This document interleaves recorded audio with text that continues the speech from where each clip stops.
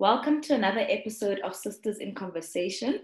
I'm your host, Tebello Mutwane. I'm an attorney by profession, and I'm the founder of a platform called Sister in Law, which is a platform dedicated to empowering women through legal education. On today's episode, I have with me Peel Matonsi. Peel is an employment and labor law attorney and recently took up an in-house role as an employee relations manager, where she provides strategic and legal advice dealing on various employee-related matters with various business units at one of Africa's largest banks. Prior to taking up this exciting role, Peel joined Norton Rose Fulbright South Africa as a candidate attorney in January 2016 at its Durban office, where she acquired a wealth of experience in dispute resolution and litigation experience within the construction and maritime insurance sectors, as well as some corporate commercial sectors. In March 2017, Peel was selected among her peers to serve a 6-month secondment at the Norton Rose Fulbright's Dar es Salaam, Tanzania office, where she worked on a number of project finance and banking transactions in and around the East African region. In October 2017, she joined the employment and labor team of the law firm, where she was retained as an associate based at the firm's Sandton, Johannesburg office. During her tenure as an associate, Peel was involved in a number of forensic investigations relating to employee misconduct and formed part of a team of professionals that were involved in providing legal opinions on a number of individual as well as collective labor issues, such as wage and strike negotiations and retrenchment processes across 5 African jurisdictions.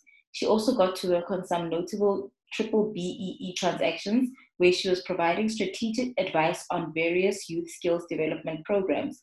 Peel holds a Bachelor of Arts and International Relations and LLB degrees from the University of Wits, Johannesburg, South Africa. On a personal note, Peel hails from a township called Thulamahashe, Bushbuckridge, situated in the beautiful province of Mpumalanga, and is the middle of 3 children. Next to law, my late mother, who sadly lost her battle to cancer last year in October, remains my driving force. Her life, her amazing work ethic, and seamless ability to understand us as her children remains a true inspiration for me to date. She's the reason I'm where I am today, because without her love and her prayers and sacrifices, I would not have been motivated to realize my dreams and be where I am today. Welcome to the show, Peel. Thank you, Tebello. Thank you so much. How are Happy you? to be here. Thank you Wonderful. for the invite. Wonderful. Thank you for availing yourself. Mm. Yeah, so tell us a little bit about Pearl. I just learned on your bio that you the middle of 3 children. Tell us a bit about your upbringing, a little bit about your primary school, high school life, and then what made you decide to pursue a career in law. Okay, so briefly, as I've mentioned, I'm the middle of 3 children. I was born in and grew up in Thulamahashe, Bushbuckridge. I spent a little bit of my formative years back there, but when I was about 8 years old, after 2 years of pestering my father to move in with him in Pretoria, I was finally allowed to go and live with him. So the formative years of my life was spent growing up in Pretoria, where I was raised by my father. So I did my primary schooling there, and then I took about a 2-year break and went into boarding school back home in White River, Mpumalanga. And then missed living in the city, so I begged my father again to let me to come back and live with him in Pretoria, where I went to Loreto Convent School. It's an all-girls Catholic high school, and that's where I did from my high schooling all the way through to matric. So I matriculated in 2010, and upon matriculating, I now had the choice of deciding where to go in terms of a varsity, and I literally had applied everywhere, and just to satisfy my father, did apply in Pretoria, even though I knew that I did not want to stay in Pretoria anymore. So once we got our matric results, I got confirmation that I'd been accepted at UCT, as well as the University of Witwatersrand and UP. And I think in the excitement of getting my results, I managed to convince my father to let me go and study away from home, but he was not willing to let me go all the way through to Cape Town. So we compromised. We compromised. He said, look, you can stay in Johannesburg. You'll study at Wits. You will be far from home, but you'll be close enough for me in case you're not well. You know, they'd always tell us, what will happen when you're sick?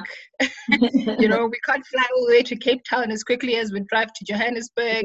So I conceded and I agreed. And I tell you, that was probably the best decision of my life, because I really enjoyed the flexibility that came with studying at a university as prestigious as the University of Witwatersrand, as well as knowing that when I'm a bit tired or a bit overwhelmed with this new environment, I could just hop onto the Gautrain and go home. Exactly. So, had you applied to study law, or is it just you just got into the first, sort of choice that was presented to you? Yeah, look, my grandfather was my maternal grandfather, my mother's father, had always said that I have a knack for always arguing, and I'm all very opinionated, and I always asked questions from the time when I was about 6-7 years old. I'd always be probing and asking him quite a number of questions about his life and why we are living like this, or why life is a certain way. And because my aunt and my uncle, who are the two siblings that come right after my mother, they are both in the legal profession. My uncle just recently retired. He was a senior prosecutor at the NPA, and my aunt is a corporate lawyer by profession, and she interestingly enough did her articles at what was then Denise Raids, which is now Norton Rose Fulbright, and she then went into the banking industry, and now she's an entrepreneur. She works for herself. So he said, you are so much like your aunt and your uncle. I think you should study law. And I said, really? Okay. But I'm not really sure if that's what I want to do. Because at that time, I didn't have as much information. It was mostly on what I would see from both of them. Okay, we have one who's doing criminal law, and then there's another one who's doing commercial law, but I didn't know that there was actually more out there. So I decided, okay, to appease him, I will tell him I'm studying law, even though now I was presented with the opportunity of doing a Bachelor of Arts. And in doing a Bachelor of Arts degree, I knew that I would have the flexibility that I would need if I wanted to say that, oh, perhaps law is not for me. Because I know when I asked my aunt and my uncle about it, they just said, you must just really read a lot. And I said, I don't really like reading a lot. But to balance what my grandfather wants out of me, I will tell him that I'm studying law. So I picked up 2 majors, international relations as well as law. And during the 3-year period, I did various courses. That was the nice thing about Bachelor of Arts, because you get to do all different courses. I mean, I did psychology, I did politics, I did international relations as well, and I did some law modules. So that was really exciting, because I feel like it broadened my knowledge, and it sort of like affirmed what I wanted to do. And I thought that at the end of the 3-year period, I was like, I'm jumping straight into my honors. I don't care what my grandfather's going to say. I did law. I enjoyed it just a little bit, but I really think if I do my honors, then I can go in and work for DIRCO and be a diplomat, because that was what I was interested more in. And unfortunately, in 2013, my grandfather, which was the 3rd year of my undergrad, I think it was around May, June, when I was doing my mid-year exams, he sadly passed away because he was ill. And for me, I thought, oh crap! Now I feel that I should proceed and live out the dream that he wanted for me. And I thought, okay, let me do this. Let me dedicate the next 2 years to, in his honor, completing my LLB, because that's what he had told everyone, that I'm going to be a lawyer, like everyone, like my aunt and my uncle. So I thought, let me get that out of the way, and then I'll do my honors at a later stage. My mother was completely supportive of it, so I then proceeded and did my 2-year postgrad, and that was when I realized that he was right all along. Law is definitely for me, because postgrad was really nice. I mean, you get exposed to different areas of the law. That's when you're more on West Campus, so you get to attend all of these career seminars and learning more about law firms and what they do. And I was particularly drawn to Norton Rose Fulbright, of the largest law firms that had come through I was drawn to them, and the reason I was drawn to them was because of the opportunities that they had provided or would provide to people early on in their career. Because I had a number of people who were associates that had just told us that in their training contract, they got an opportunity to go on secondment. And I thought, what is a secondment? And when they were telling us about it, there was one who had gone to Australia, another one had gone to the London office, and then there was another candidate attorney who was telling us about her experience of Dar es Salaam, Tanzania. And I thought, that's the one. Yeah. That's the one for me. If I get into this law firm, this is where I want to go.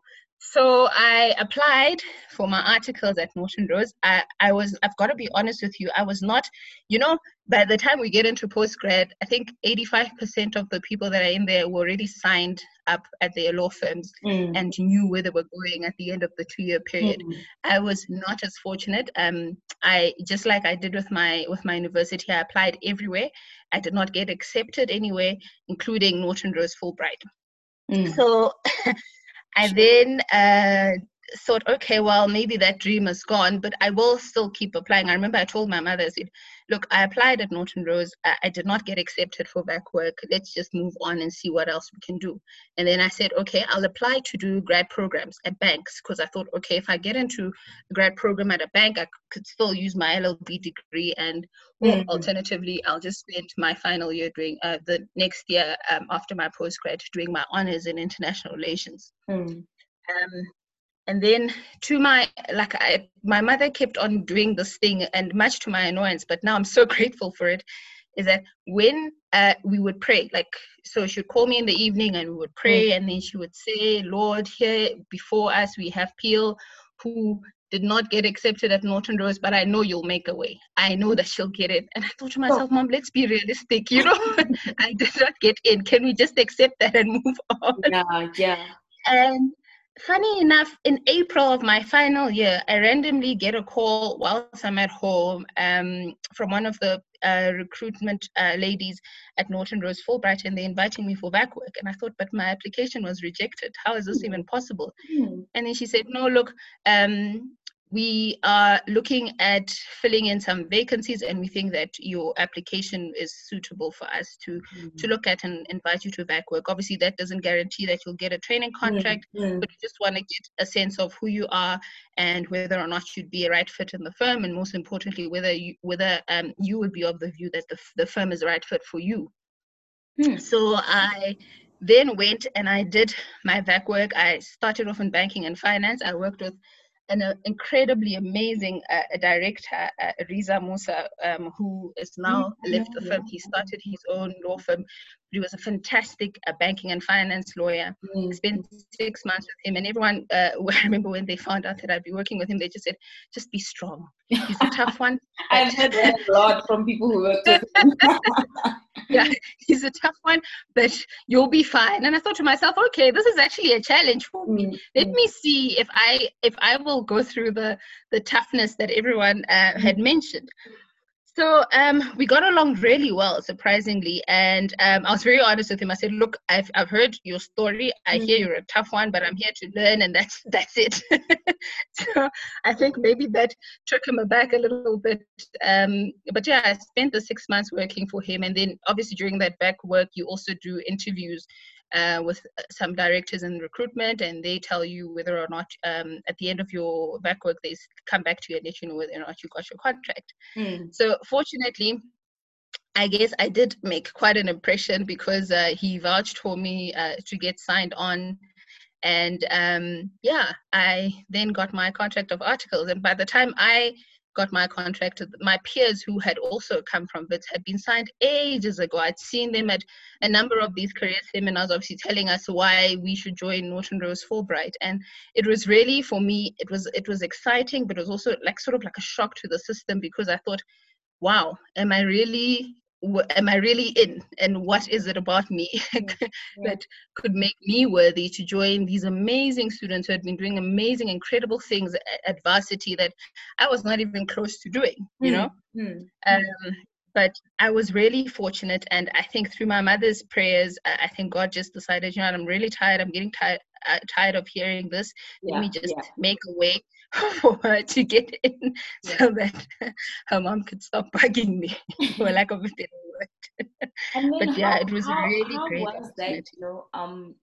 how was the transition from university to your first day and your first 6 months in your articles? So okay. So the first 6 months were a bit daunting because when I got in, I was signed for Johannesburg. But then I think a few weeks before I started, I got a call because when I initially had applied, I'd put in Johannesburg as my first option and Durban as my second option. Mm-hmm. So I got a call from one of the recruitment people, and they told me that, look, one of the students that was signed for Durban unfortunately didn't make it, and we need to fill the numbers in Durban. Would you be interested in moving to Durban? And the reason Durban was my second option, it was literally random, was because my younger brother at the time was studying in Durban. So I thought, oh well, if I don't get into Johannesburg, can they at least consider me for Durban, because at least my brother will be there. Yeah, yeah. So they then said that Durban is an option. So I agreed. Obviously, I went and I moved to Durban. So I was not only transitioning into the working environment, I was also now getting used to living in a completely new city. I'd never lived in Durban before. I'd only gone to Durban for holidays, and I thought, oh, people actually work in Durban, you know. I moved to Durban, and I started off I did a little bit of construction litigation when I initially started off. Also worked with an amazing lawyer there. And then I think I then moved within about 2 months of that rotation. I was then asked to go into shipping litigation and marine insurance. And I'd never done anything related to maritime insurance before. So I thought, okay, let me go in and see what they actually do. And I worked with really amazing directors. They were very patient in making sure that, because I had mentioned that I had no background whatsoever, and they were really keen to teach. You know, they would give you the books that you'd need to read to kind of get an idea of what the rotation is all about. You would also get into the kind of work that they do, which was with shipping. It was literally urgent. Everything was urgent because you do what is called admiralty court proceedings, which are urgent half the time because you need to, let's say a vessel comes into the Durban harbor, and it happens to be a vessel of one of a client, that one who's owed money by that specific client. Then we do what is called ship arrests. So you would do what we call ship watch. You would literally sit and wait for emails that come from the harbor of the vessels that are coming in at a certain time, and then you must now search and see if any of those vessels fall under the people or the list of vessels that have been noted as ones belonging to clients, to people that owe our clients money. And what you would do is that you would obviously hold that ship. So you would do what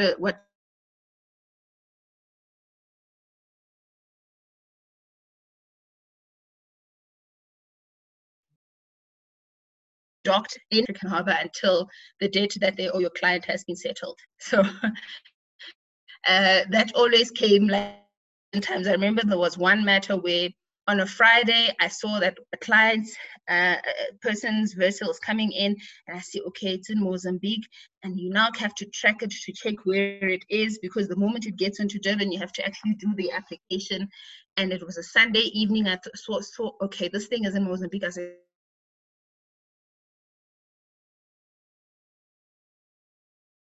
Hello.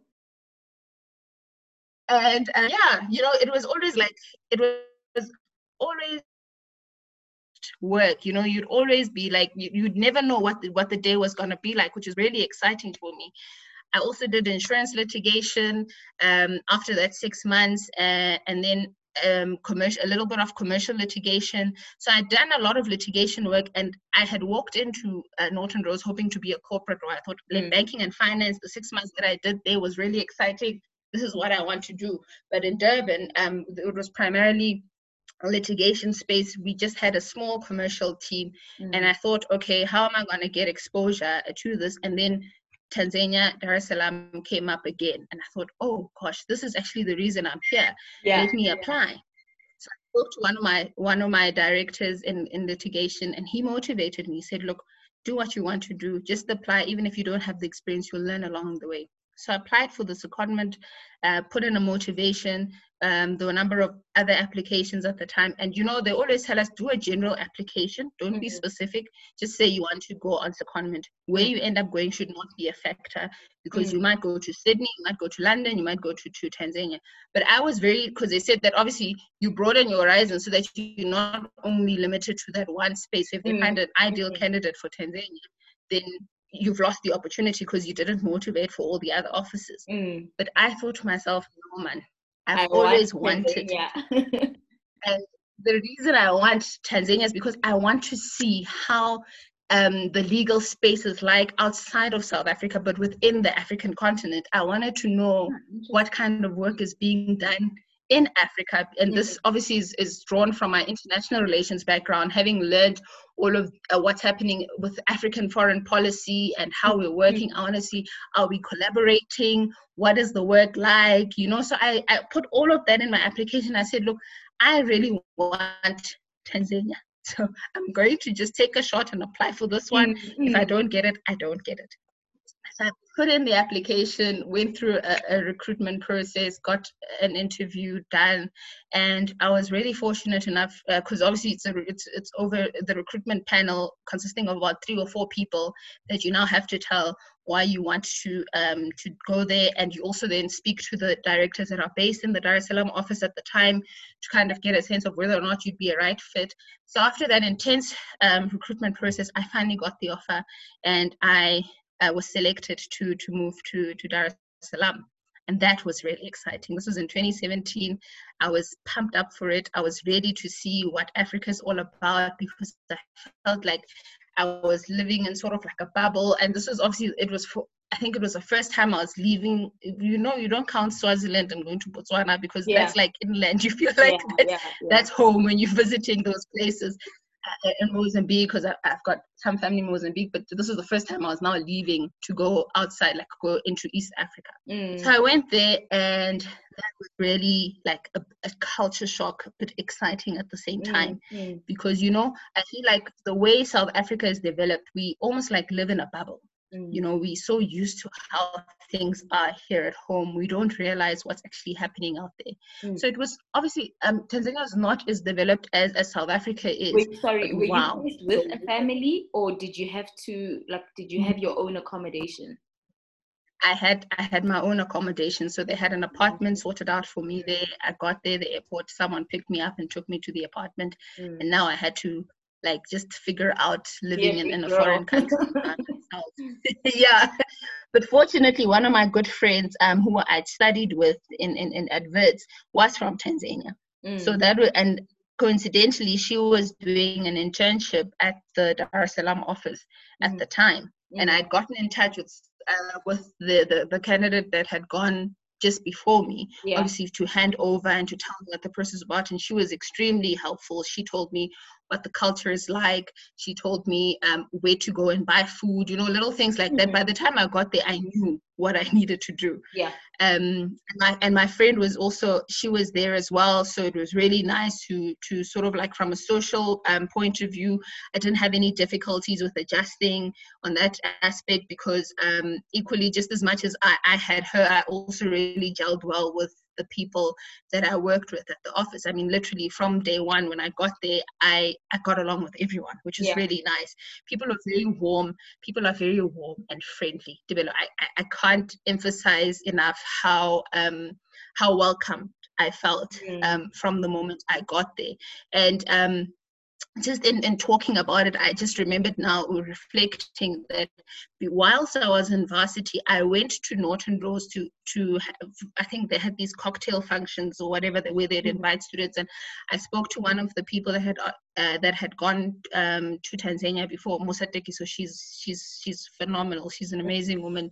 I think she's in-house actually at one of the mobile companies, and she told me, she literally said, you will not You don't even need to worry. If you do get this, don't worry. The people there are so amazing that you will adjust very quickly. And she was right. Like, without even flinching. I mean, I got there and it was just warmth all around, and it made it easier for me to adjust. It also made it easier for me to learn, because like I said, I had no corporate background, save for that 6 months that I spent, those few weeks that I spent in banking and finance.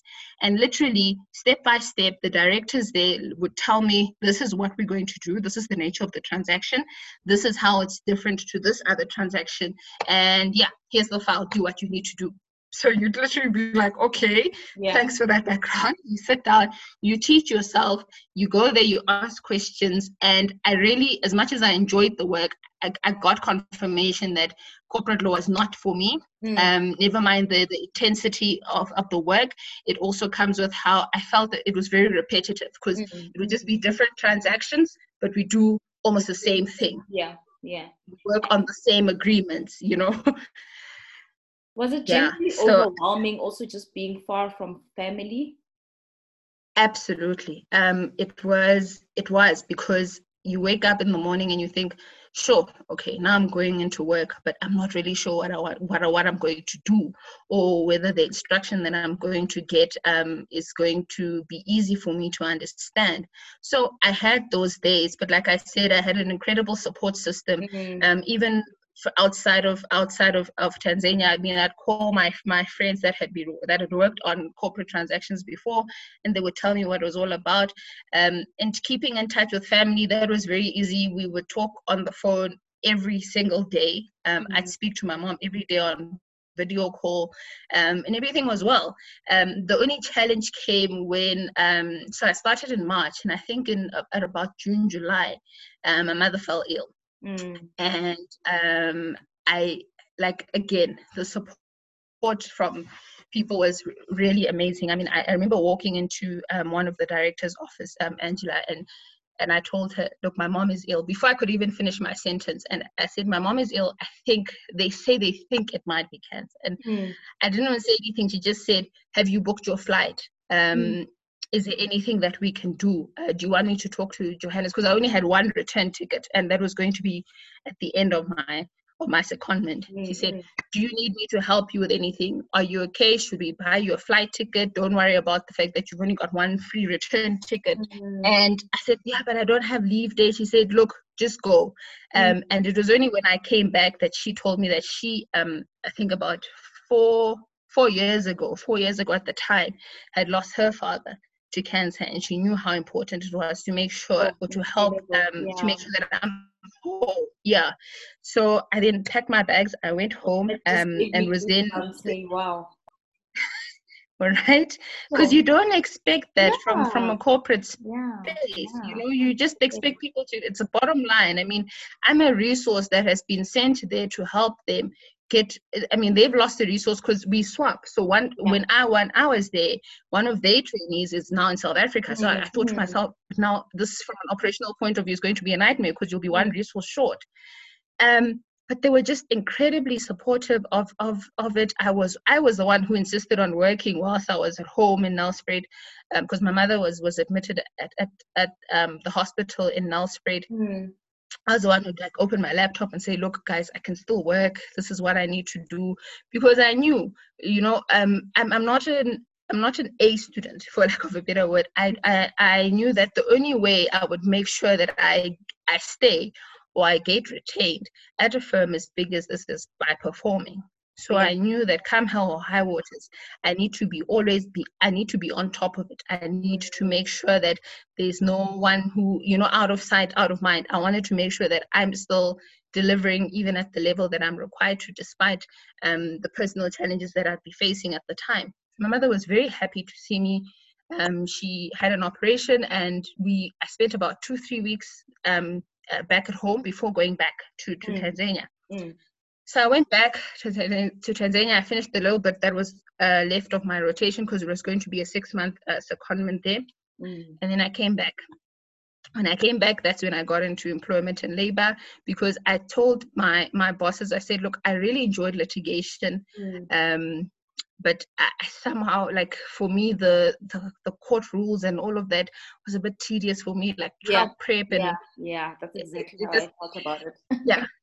Yeah, so, and then on the other hand, there's this corporate work where we work on the same agreements, where we track changes and we send it to this financing guys, and so I felt like I needed something that I enjoyed working with the corporates.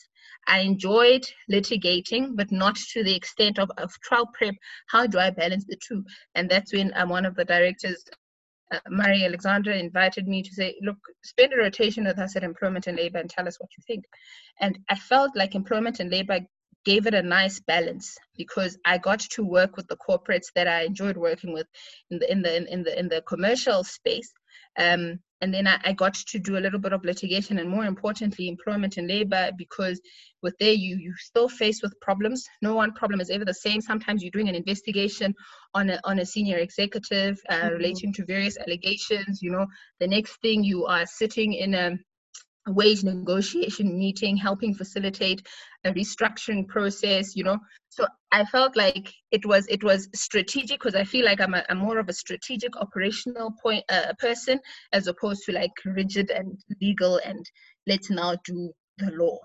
So I felt it was a nice balance between the two, because I got the exposure that I liked when I was doing commercial work, but I also got to do a little bit of problem solving from a legal point of view with a little bit of litigation work that I did. So I really enjoyed that. Okay, I really lovely. enjoyed it Lovely. till today.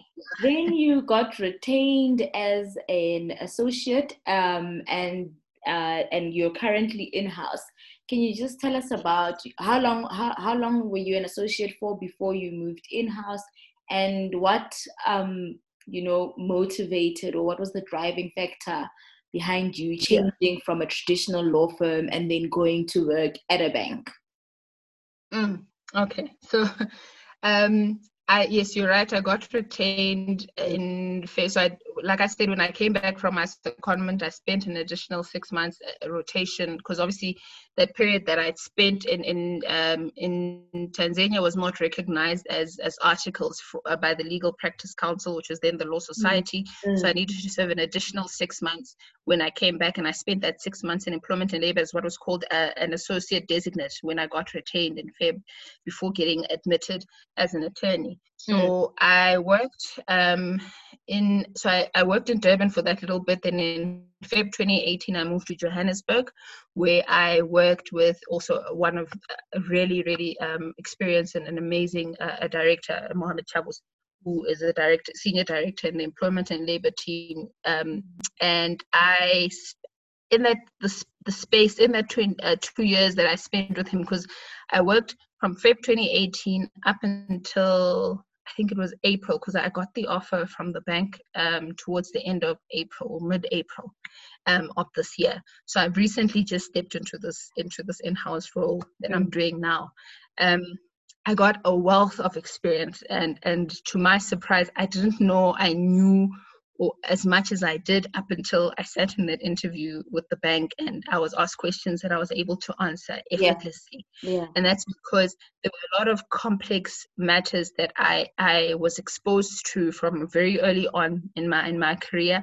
There were a number of matters that I was a lead associate in, and I was told to just run the matter from start to finish. Only come to me if you have any difficulties. And that independence was daunting, but equally exciting at the same time, because it teaches you responsibility and accountability from a very early on stage, because not only are you faced with having to solve a problem, you're also faced with building relationships and maintaining relationships with clients and making sure that client is happy at all times. And my director would always say to me, look, my responsibility is to bring in the business. Your responsibility is to keep the business and make sure the client is happy with our output. And we need to deliver on time. So it was a very high-paced, fast-paced environment that I needed to learn very quickly. I was really challenged to learn very quickly, and most importantly, deliver quality work at all times. So I felt like that pressure. I mean, when I got in at the firm, when I was retained, my budget was over R1 million very early. early stage. I mean, I was told, now you have a year, you have to make R1 million for the film. And I just thought to myself, how am I going to do that? I don't even have a practice. But I quickly learned that that's why my director is always on this issue of he would bring in the work, I would need to churn out whatever we needed to do. And within that space, you would end up doing over 200 hours a month, and you just don't know how you did it. And the thing is, you get to that, you make it, because I think I made 100% of budget in my first year as an associate. And just when you take a deep breath and okay, done. Then you get the next budget, and then it's like, oh, let's put on another R1 million. And I thought, gee, but I was able to make that one, and now you're thinking, oh, let's add on and you could make more. So I thought to myself, okay, by the time I'm done here, it's going to be another one over another one over another one. And I felt that me putting in the work was also very much at the expense of my personal life. I was missing out on a lot of important events in my personal space. Most importantly, I was missing out on focusing on making sure that my mother gets better, because, like I said, she was diagnosed with cancer. She started with chemo towards the latter part of 2017, and various operations and all of that. And I mean, as much as the environment that I was in was supportive and understanding, I also understood that at the end of the day, we are a business. We're required to deliver at a certain level. And whatever you are going through personally, you just need to balance, So you would find that you'd get into the office very early on in the morning. You're done at 4 o'clock. I'd go, my mother was living with my aunt at the time here in Johannesburg. I would leave the office at about 6 o'clock, go spend some time with her at about 8, up until 9 p.m., go home, take a shower, 10 o'clock, I'm back at my desk and I'm working throughout, And that's because you can't say, oh, but I spent 2 hours yesterday with my mom, and that's why I was not able to get this affidavit done on time. You still needed to make sure. And again, it's a very high-paced environment, fast-paced. You're still required to perform at a very high level, and you can't be seen as. And for me, that was always it was not necessarily communicated to me, but I always thought to myself, I can't use my personal life as an excuse to not perform, because I was brought on here in the first place to deliver, So I think the strain, most importantly, was and it was not necessarily from a professional level that I felt that I needed to move. As a matter of fact, to be honest with you, I did not even apply to move to the bank. There was just someone who saw my profile on LinkedIn, one of the recruitment specialists, that contacted me. Yeah, what's that? I absolutely love LinkedIn. Like, I camp LinkedIn is amazing. Yeah, she saw my profile and she asked if I'd be interested, and I thought, this must be a sign, because I'm getting very frustrated. And I remember towards the end of the year, last year, at about August, when my mother had now decided that, no, this chemo is a lot. I remember her words, she said to her oncologist, she said, Doc, I'm tired. I'll let God do the work from here on.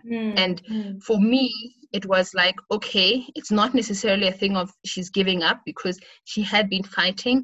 And I always used to say to her that, are you fighting for yourself, or are you fighting for us? Because I remember I said my mom was one of those people who just sacrificed for people. And she thought to herself, she said, look, I'm mostly fighting for you guys, because I don't know if you guys will actually be able to cope if something was to happen to me, So I thought to myself, this woman has been living her whole life for us. Why can't we just pause our lives for a bit and live life a little bit for her, you know? Because my mother was very understanding. If she called you during the day and you're in a consult or you can't take her call, she would say, that's fine, nothing urgent, I'll talk to you later. And I then decided towards mid-August, I was like, I'm going to communicate this to my bosses. I want to take a month off. I want to spend time with her. I think that she deserves that. I don't know what's going to happen in the next few months, but I feel that I owe it to her to just press pause for a little bit. And I remember I said to my directors, I said, I'm cognizant of the fact that I'm only at this stage of my life. I mean, it was September. I was like, I'm cognizant, and our year end was Feb at the time. I said, I'm cognizant of the fact that I'm currently sitting on 85% budget. But I feel like I need to go, and I've reconciled, I've made peace with the fact that I might not get promoted next year because I would not be able to make 100%. Yeah. But with this take time off, I'll see what I'll do at maybe getting 90% when I come back. Yeah. So this was, and I said, okay, but for now, let me wrap up on all the matters that I've been working on. So I communicated the decision that I'm going to leave in mid-August last year. I worked up until end of August. No, I'm lying. I think mid-September. And we had one arbitration that I needed to do because, again, I was working with counsel at the time and my director was not directly involved in it. So we agreed that I would do that 2-week arbitration. So we went to Cape Town with my family, and on the day that I was supposed to fly to Durban for this arbitration, my mother was unfortunately hospitalized while we were on holiday. So I then, fortunately, through some miracle, my director, who had flown into Durban at the time, called me and said, look, you don't need to fly to Durban. The matter's been postponed. Yeah. So I said, perfect, let me stay. So I stayed for those 2 weeks, and this was end of September. And just as I was going to start preparing now to be away from work completely, just off the radar, my mother sadly passed away. So this was October. She passed away on the 2nd of October. Yeah. And I felt like I shot myself in the foot. I thought to myself, geez, had I not put my work first and trying to wrap up everything, maybe I could have made sure that I was fully present within those few weeks that she was not feeling too great. But she was also equally excited about the fact that I'd be off for a month. So she said to me, look, just do what you need to do. At least we'll get to spend time together for a month. And it was also around the same time that one of my friends, who was a bridesmaid at the one I'd mentioned earlier, who lived in Tanzania, she was getting married, and I was a bridesmaid at her wedding. So she said to me, because I think it was in October her wedding was going to be, go to the wedding, then when you come back, we'll go home, then we'll spend time together at home. Yeah. So when my mom passed away, which she was in hospital at the time, I was sadly out of the country. So I thought, geez, just when I thought I'm putting my life on pause, and then she now decides it's time for her to go. But I remember before I left, she said, you guys must learn to live your lives and not always focus on living life for me. You need to actually get independent. So the in-house role came at a time, like I said, where I was now trying to figure out life within now getting living. Yes, and trying to see, okay, why am I, why am I always in this fast-paced environment? Why can't I still get to do what I love without the pressures that come with having to make over R1 million or whatever the case may be? Yeah. And when this role came through, I interviewed for it. I took it with both hands, and I thought maybe this is also a sign to say, okay, my child, you've worked, now you can still get to do what you love, but it's more calmer. And with me is because I started this role during lockdown. So that's another incredible thing, that it's so motivating to learn that there are still opportunities. I mean, we keep seeing of a lot of companies closing down, people losing their jobs, people being retrenched. So I mean, considering that you're also in the employment space and working on retrenchments all of the time, it's pretty encouraging to learn that there are still vacancies that exist out there and opportunities that people can grab. Yep, absolutely. I mean, it's amazing how many people we've onboarded at the bank during this lockdown period alone. Sure. It's because we've now become accustomed to the new normal of working remotely, and it's amazing what technology can do. And I can tell you that ever since I started at the bank, the only time I've actually gone into that building was to get my laptop to meet my boss, or whom I'd met before when he interviewed me. And ever since then, I've been just working off Teams. I do consults remotely. I've met a lot of people virtually. I've made friends virtually through the people that I've been working with, because it really is possible. You know, we always think that working remotely was a thing of the past, or rather it had never been done before, but it's working off perfectly. And I'm really enjoying this type of thing, because you also get to balance, working, delivering on time, interacting with people, but you also get to do it in the comfort of your own home. So it's perfectly normal to, whilst you're in a meeting, have a nice pot roasting, slow cooking somewhere, and you just jump up quickly, check on it, and then you get back into work. You don't have to worry about sitting in traffic to get to a meeting. You literally just sit in your home, have a cup of coffee, have a chat, and you're still equally productive. So yeah, working remotely is amazing, and just even more so working in-house remotely is also really amazing. I work with an amazing team of people. The various business units that I get to interact with on a daily basis is amazing. And again, I still get to do what I love, because I still draft, I still argue arbitrations, because I've done a number of arbitrations and disciplinary inquiries remotely. I still do closing arguments. I still do every single thing that I love to do. This is that now with like court work or labor court work, for example, we brief attorneys, but a lot of the stuff that we do ourselves. So I thought, it's really nice to know that I can work on this affidavit for 6 hours and not feel bad about the other 6 hours that I need to put in for that other matter, so that I can do my 12 hours for the day.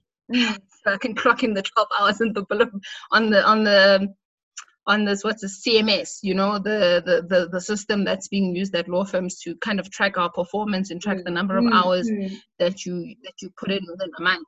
So I was like, okay, this is actually really nice, because I still get to do what I enjoy doing. And that's a nice thing about in-house roles. Yeah. The pressure's still the same, though. Don't get me wrong. The pressure's still the same, but it's more controlled. You're more in control of the time, which is really nice.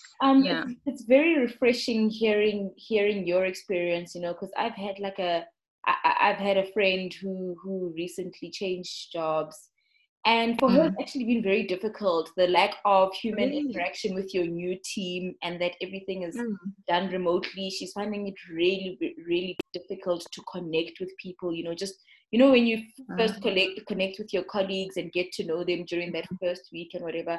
So she still hasn't found somebody comfortable, when you have a comfortable colleague and you ask them questions all the time, and they're there and willing to help. She hasn't been able to create those sort of connections online. So it's very refreshing hearing that your transition has been seamless and your onboarding has been seamless.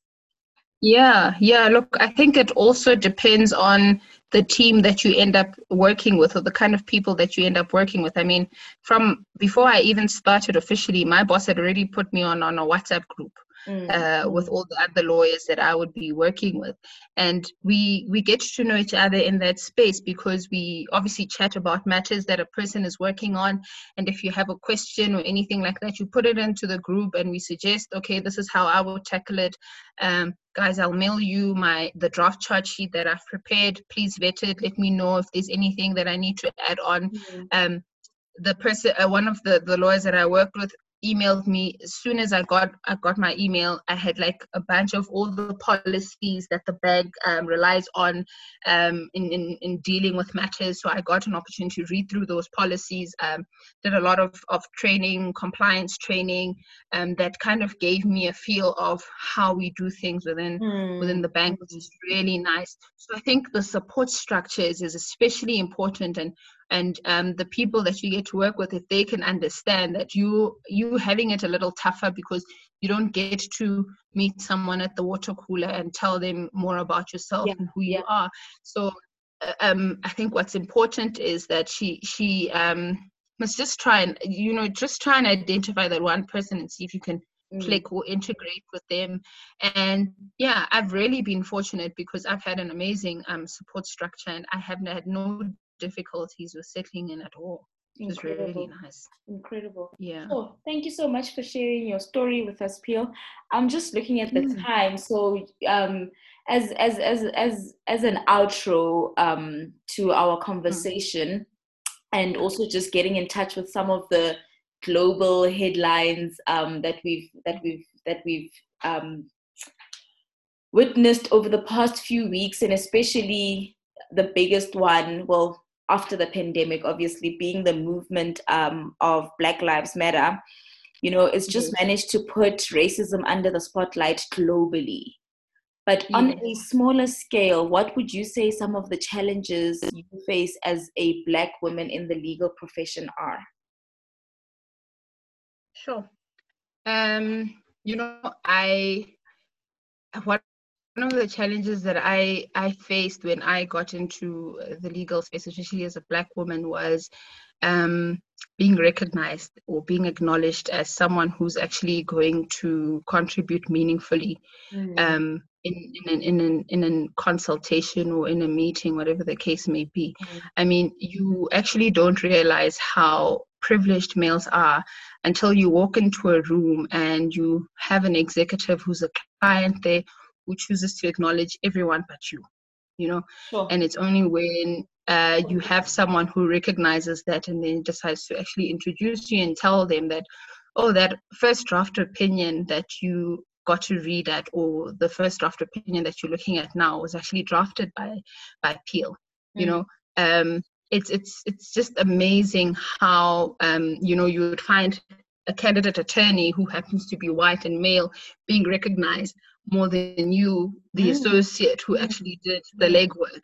So one of the challenges that I faced in that environment is just being recognized, and you, through that, if you don't have anyone who has that privilege that backs you, it can be challenging to kind of adjust and acknowledge that, look, it's not personal, it's just how people are conditioned, and for me, I think what's important as a Black woman in that environment is to firstly acknowledge that you are not being recognized and point it out, that, look, I actually did, what I used to do is, when a question would be posed, even if it's directed at my boss, when I knew the answer, I would speak out and I'd say, this is what we did.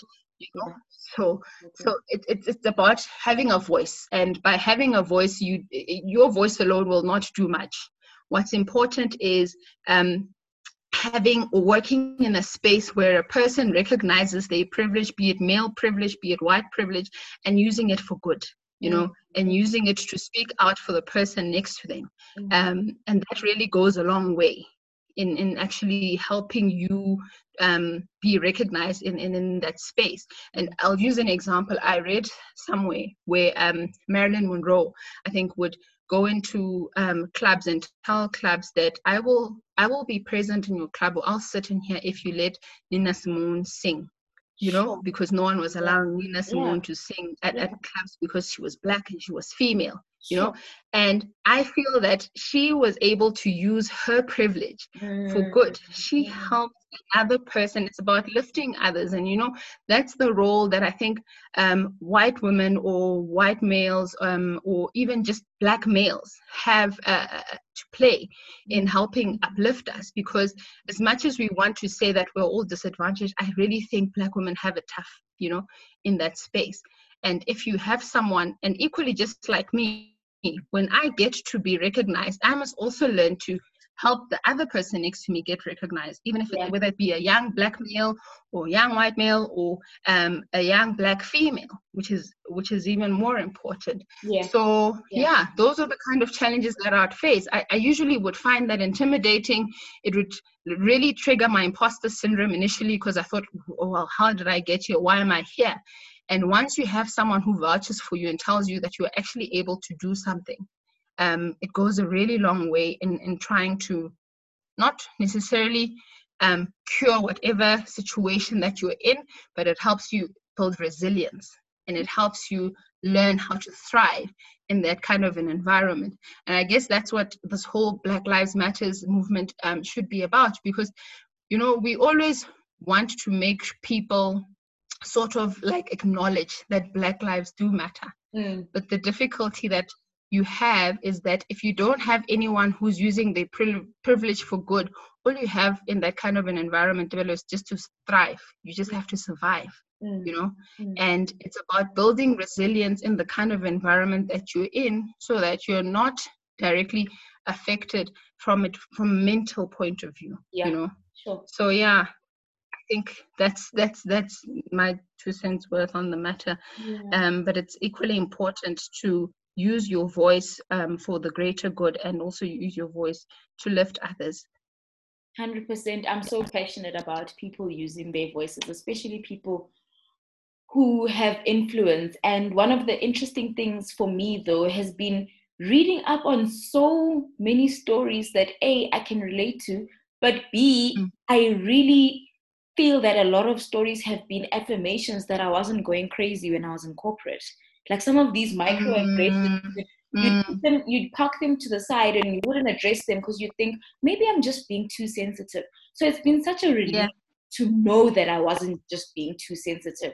And it's been a relief also looking back and being proud that at the moment I was courageous and brave enough to confront certain issues. And it's just really, it's been an eye-opener. And I think for the rest of my life, I'm always going to advocate for people speaking against injustices against themselves, and also being able to speak against injustices of other people. Because if you're in an environment where the racist behavior, for example, is not necessarily against yourself, but against a colleague, and you can see that that colleague is not in the position to defend themselves, then it really is up to you to bring it up as well. Like you said, use your voice when you're in a position of privilege. So if you are a senior, and for example, in a law firm, and you're a senior associate and an associate or a candidate attorney is being treated in a bad way, then as a senior, it is up to you to actually use your voice and say, hang on,